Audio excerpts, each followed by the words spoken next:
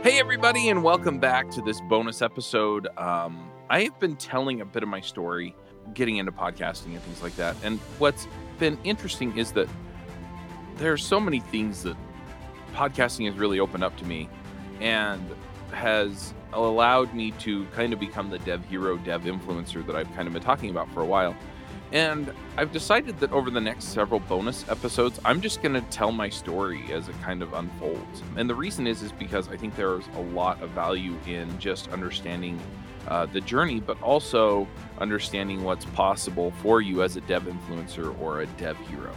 So let's go ahead and dive in. Now, I've already told the story about Dawn introducing me to podcasting, right, at Mozy. Reached out to Greg Pollock, and Greg told me, hey, you ought to interview people, right? And so I interviewed Greg, and I started interviewing other people. Now, what's interesting about all of this is that, and I'm kind of going to go to the point where I started my next thing, right? So, and some of you were thinking, oh, he's going to talk about Ruby Rogues. Not yet. Not yet. So anyway, just to kind of foreshadow and then tell you it's not what you think it is. So anyway, so I got into podcasting and I started listening to podcasts, and then I started the Rails Coach podcast, right? And so I put this podcast out there, and I'm talking about Ruby on Rails. And what's funny is that, you know, I interviewed Greg, and then I think I had an episode where I just kind of spitballed stuff, right? Stuff I was learning. And you have to realize that at this point, I think I was just barely into my first development job full time. So I didn't have a whole lot of professional experience. I had done a bunch of work at my previous job in Rails, but that was actually a kind of a side gig on top of my main gig, if that makes sense. And then I'd been learning some of the testing frameworks out there that were built on top of stuff like Selenium, so that I could write automated tests because I went into QA for 6 months. So that kind of sets the stage. So I'm interviewing people, right? So I interview Greg. I interview James Gray, who will come into the story later when I do talk about Ruby Rogues. I interview a few other folks, and I get this podcast going. And I don't know if I talked about how I got my first podcast mic, so let me back up and talk about that really quickly. In fact, that'll probably be the story for this bonus episode, and then we'll kind of get into things from there. But it's kind of funny how essentially you just get people to send you stuff, right? But anyway, what wound up happening was I did a video for Eric Berry. And he had Teach Me to Code, which was this video series that he'd been putting together on Ruby on Rails. And he had a bunch of series that he had put together, like how to build a Twitter clone, which is probably the most popular one. But he had recruited a whole bunch of the rest of us from the Ruby community to produce videos for Teach Me to Code, right? And he kind of gave us the intro and everything, that went along with that. Yeah, so I recorded a video, and I was pretty new, so mine was pretty basic. It covered how to do routing in Ruby on Rails, and just walked through the basics of setting up your route file and adding stuff to it, right? So that when somebody sent a request in, it would go through and come out through the right controller and then come back around, right? And get answered. And that was all it was. It was probably a 15-minute video. And I had kind of had to figure some of it out on my own. I'd gotten a little bit of coaching from Eric. I'd gotten a little bit of coaching from the internet. Some people were actually recommending different software, like iShowU, I think was one. ScreenFlow was another one. Anyway, what wound up happening was I created this this video, and I put it up, and I was pretty proud of it, honestly. I'd never done anything like that before, but I was excited that Eric had wanted me to do a video for him. And I was excited to be involved in the Ruby community. And so at the end of the day, what wound up happening was I put this video up, and I was on Twitter, right? It was pretty early on in the Twitter days. But I got on Twitter and I tweeted out, and I just let people know, hey, look, I made this video for Teach Me to Code, right? And I also put out there that I was a little embarrassed because I had just used the microphone on my computer, so just the onboard microphone. And I was kind of lamenting the fact that I didn't have a really nice microphone, and that I had only been able to record it on the trial version of ScreenFlow. And lo and behold, just that much, just mentioning ScreenFlow and mentioning their Twitter handle on Twitter, and then mentioning the video that I had recorded with their software, they actually emailed me and said, hey, here's a license key for a year of ScreenFlow. And, I'm this nobody dude from, this tiny town in Utah. I'm probably barely making like 60 grand a year, if that. I've got 2 kids and a wife, and we're living over in Saratoga Springs. And anyway, it was kind of this crazy serendipitous thing, and they come out and they're like, "Hey, here's a free license, right? Good luck getting rolling." And I was like, "Wow, this is cool." And then they also asked me for my mailing address, and about 2 weeks later, they shipped me a microphone. It was an Audio Technica. I don't remember the model number, which is kind of funny because podcasters are they get excited about their equipment the same way that like athletes. So I run marathons, right? And I can't remember the brand of my shoes either, right? But I get asked all the time, "Oh, what shoes are you wearing?" But you get the idea, right? So I don't even remember. It was an Audio Technica. It was a pretty decent mic. I think I eventually wound up giving it to David Brady to record with because I think he had a microphone that quit on him or something. But yeah, so they sent me a microphone, right? And I'm like, this is awesome. And so I plan to make more videos for Eric. I never did until later, but that's another story, and I think I'm going to get to that in the next bonus episode. But yeah, I mean, it's just amazing to me how just a little bit of outreach, a little bit of work, and these companies are willing to just go out of their way to get you started. Now, granted, this was like 12 years ago, right? It was pretty early for a lot of this stuff. And, so it was in their best interest, I think, in a lot of ways for them to encourage somebody like me to get started because once I was going, right, I was likely to renew my license with ScreenFlow, right, if I stuck with making the videos, which I wound up doing. And I always had kind of this fond place in my heart now for TechSmith, who makes ScreenFlow. And so, or Telestream, sorry, Telestream makes ScreenFlow. And so I'm been really, really happy with the product anyway. But yeah, that's how I got my first microphone. And honestly, it was one episode, one freaking episode. I'm going to share another instance of this too. I'm currently coaching a guy named Luke, and he's putting together some stuff around Quasar, which is it's kind of a mobile slash desktop slash web development framework written in Vue.js. And so if you're familiar with Vue, Quasar's kind of this tool that kind of lives in that ecosystem and does all this cool stuff. And he put up a video, just his first video. I think it was video, might have been a podcast episode, but I've been coaching him on putting together all this content, right? So he gets this content out there, and I mean, it was just one episode, one thing, right?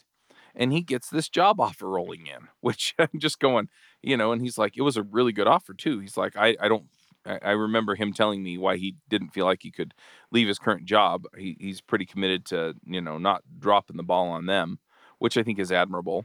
But I also wouldn't blame him for taking a sweet job offer if one came along like that. But yeah, it was one dang episode, right? He put one episode out and he's getting this job offer, which is again, amazing, right? And I think people often underestimate what is really possible if you're willing to go out there and do the work to put something out there. It's also funny because you get people that just put the one thing out, right? It's one open source library, one podcast episode, one video, one whatever, right? They put one blog post, right? And it kind of captures the imagination of the people out there in the programming space. And people start talking about it, and it becomes this force within the programming space. A conference talk does that sometimes, right? And so they become the, whatever that talk was about person, right? Just off of one thing. And so I really, really just want to encourage people just getting started to jump out there, right? Go get out there and get going with that one thing, right? I feel like I want to make these about 20 minutes, and that was about 10 minutes just telling you how I got my first podcast mic. So let's talk a little bit more about how the rest of this went, right? So I'm doing this podcast, and I start reaching out to people and just seeing if I can get them on the show. And what's funny is that in some ways, I just want to back up. In some ways, it's a little bit harder to get the people you want on your podcast, and in other ways, it's easier, right? Because back then, getting people on the podcast, I would just reach out and say, "Hey, do you want to come on the podcast?" And since they'd never done it before, and it made them feel famous and important, a lot of people would just say yes, right? They would just, you know, I got all kinds of people. I'd see people speak at a conference. I'd go down and I'd corner them and I'd be like, "Hey, do you want to come on the podcast?" And they'd be like, "Yeah." And so we'd exchange email addresses and I'd line it up, right? And so then we'd get on Skype. Oh man, the good old days, recording over Skype. Oh my gosh. Don't get me started on that. But yeah, so we'd record over Skype, and I had this program called Ecamm Call Recorder. We used that for years. But yeah, so Ecamm Call Recorder. What it did was it would essentially record both people, or if there were more than two people on there, it would record me on one track and it would record everybody else on the other track. But it would also capture the video if there were two of us. And so I did a whole bunch of video or interviews like that, right? And so I was just interviewing whoever I thought was interesting, whoever had written an interesting blog post that I ran across, whoever was speaking at the conference that I was attending. And I would just email them and ask them to come on the show, and they would do it, right? There were a couple of people that were harder to reach, right? But for the most part, I mean, that's kind of how that went. And then if I didn't have anybody, then I would just monologue. I would just get on and I would just, just talk, just me. Hey, blah, blah, blah. This is what I'm learning. And what's funny too is that a lot of people think that you have to be kind of at the top of your game. You have to be this genius developer that is going to innovate the industry in order to do a podcast. And those episodes, honestly, I was pretty new to Rails. And so I would just talk about the stuff I was learning. Oh, did you know that you can do this with Rails? Oh, did you know that you can test this stuff this way with Rails? Oh, did you know that and it was basic stuff. I mean, it wasn't mind-blowing, groundbreaking stuff.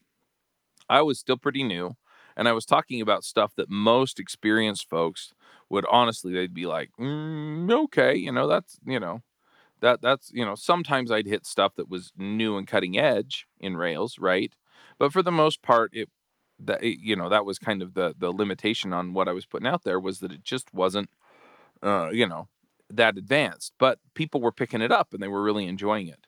And so I was doing that for probably 6 months, and maybe a little bit longer than that. And I get this email from Eric, who, like I said, had kind of gotten part of the ball rolling with Teach Me to Code, with me doing that video and then me getting that microphone. And he basically said, "Hey, look, over the last little while, I've been getting into Groovy and Grails, which is Groovy's a language that runs on the Java virtual machine, and Grails is a framework that is loosely mirrored after Ruby on Rails." And he'd been getting into that and really been enjoying it, and he'd put together a couple of videos on Teach Me to Code, and they were not being well received. I mean, they weren't, like, people weren't giving him crap about it, but he could see that the viewership was not picking him up. They weren't going for it. And so he came to me and he said, "Look, they want Rails content, so do you want to take it over?" And I was like, sure. And so he turned the whole thing over to me, lock, stock, and barrel. The website, the all the videos, the domain. I mean, the whole 9 yards. Gave me the whole thing, and I started making videos on Rails stuff. Now, one thing I don't think I understood at the time, and this has kind of been a little bit of a theme with Eric and I, is just the communication hasn't always been the best. And so he'll say something to me and I think he means something else. And in this case, I didn't quite understand that at the time he intended it to be something similar to Railscasts, which was an ongoing video series by Ryan Bates that did Ruby on Rails tutorials, right? They were just 10, 15-minute tutorials. And I didn't understand that he was looking to do the same thing and then kind of parlay that into a paid membership, which is what Ryan wound up doing. And so I was just putting out videos because I thought it was fun. And so, yeah, I was doing that, and it was pretty awesome, to be honest. Anyway, so I kind of took over Teach Me to Code. And at the same time, I was still doing these interviews on Rails Coach and talking to people and finding opportunities to learn and to grow and all that stuff. And it was awesome. It was just amazing. So yeah, so I wound up taking over Teach Me to Code and started making videos there. And again, when I talked to Eric too, it was funny because he had a whole bunch of people who were way more experienced than me who had made videos for him, right? And I'm like, and so I looked at him at one point, and I was because at that point I'd been programming professionally for maybe a year, maybe. I just looked at him and I was like, well, why? Why do I get this? Why aren't you handing it off to somebody who's this genius programmer, right? And if when I say you should start a podcast, that's what goes through your head. I'm not a genius podcaster or programmer. That's exactly what was going through my head. Exactly what was going through my head. I'm like, why me? Right? I'm new. I don't know what these other people know. I don't have 10 zillion years of experience writing code. So why would you turn your baby over to me?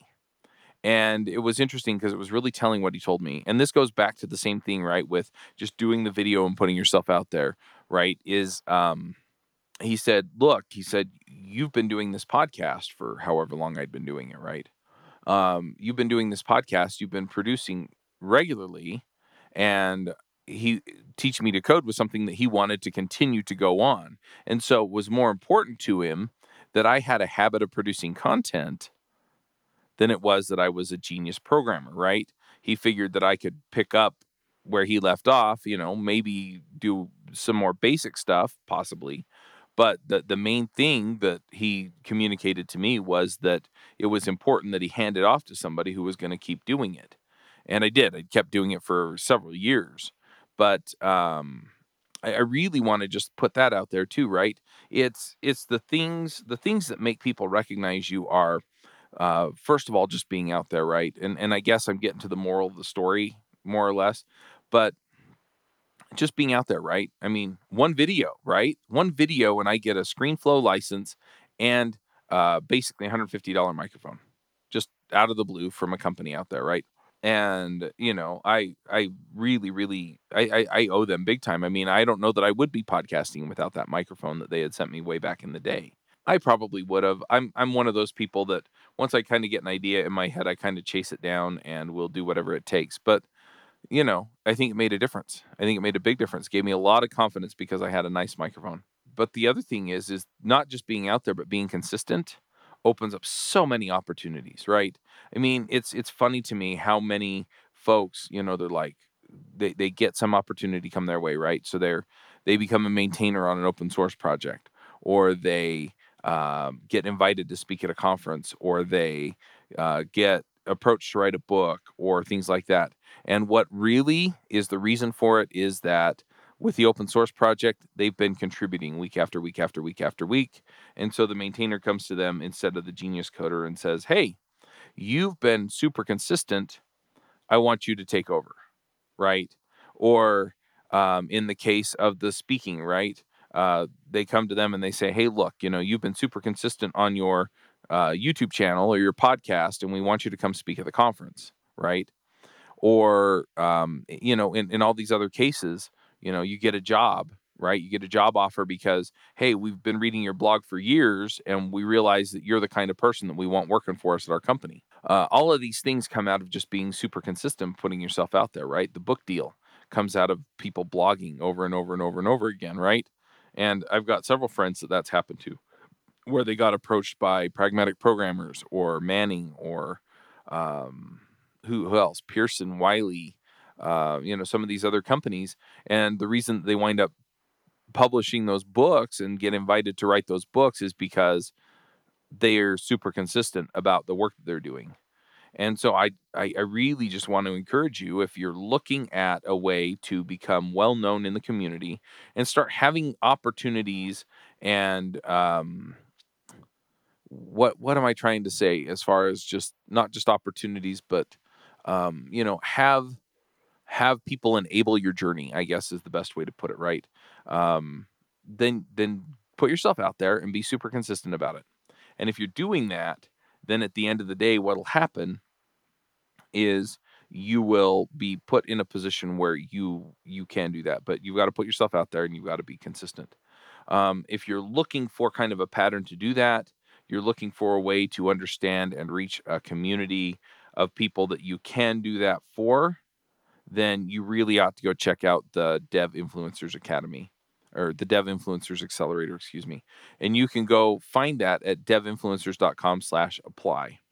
If you want more information, I'm probably going to wind up telling my story in a little more depth on the Dev Influencers podcast. You can find that at devinfluencers.com/podcast.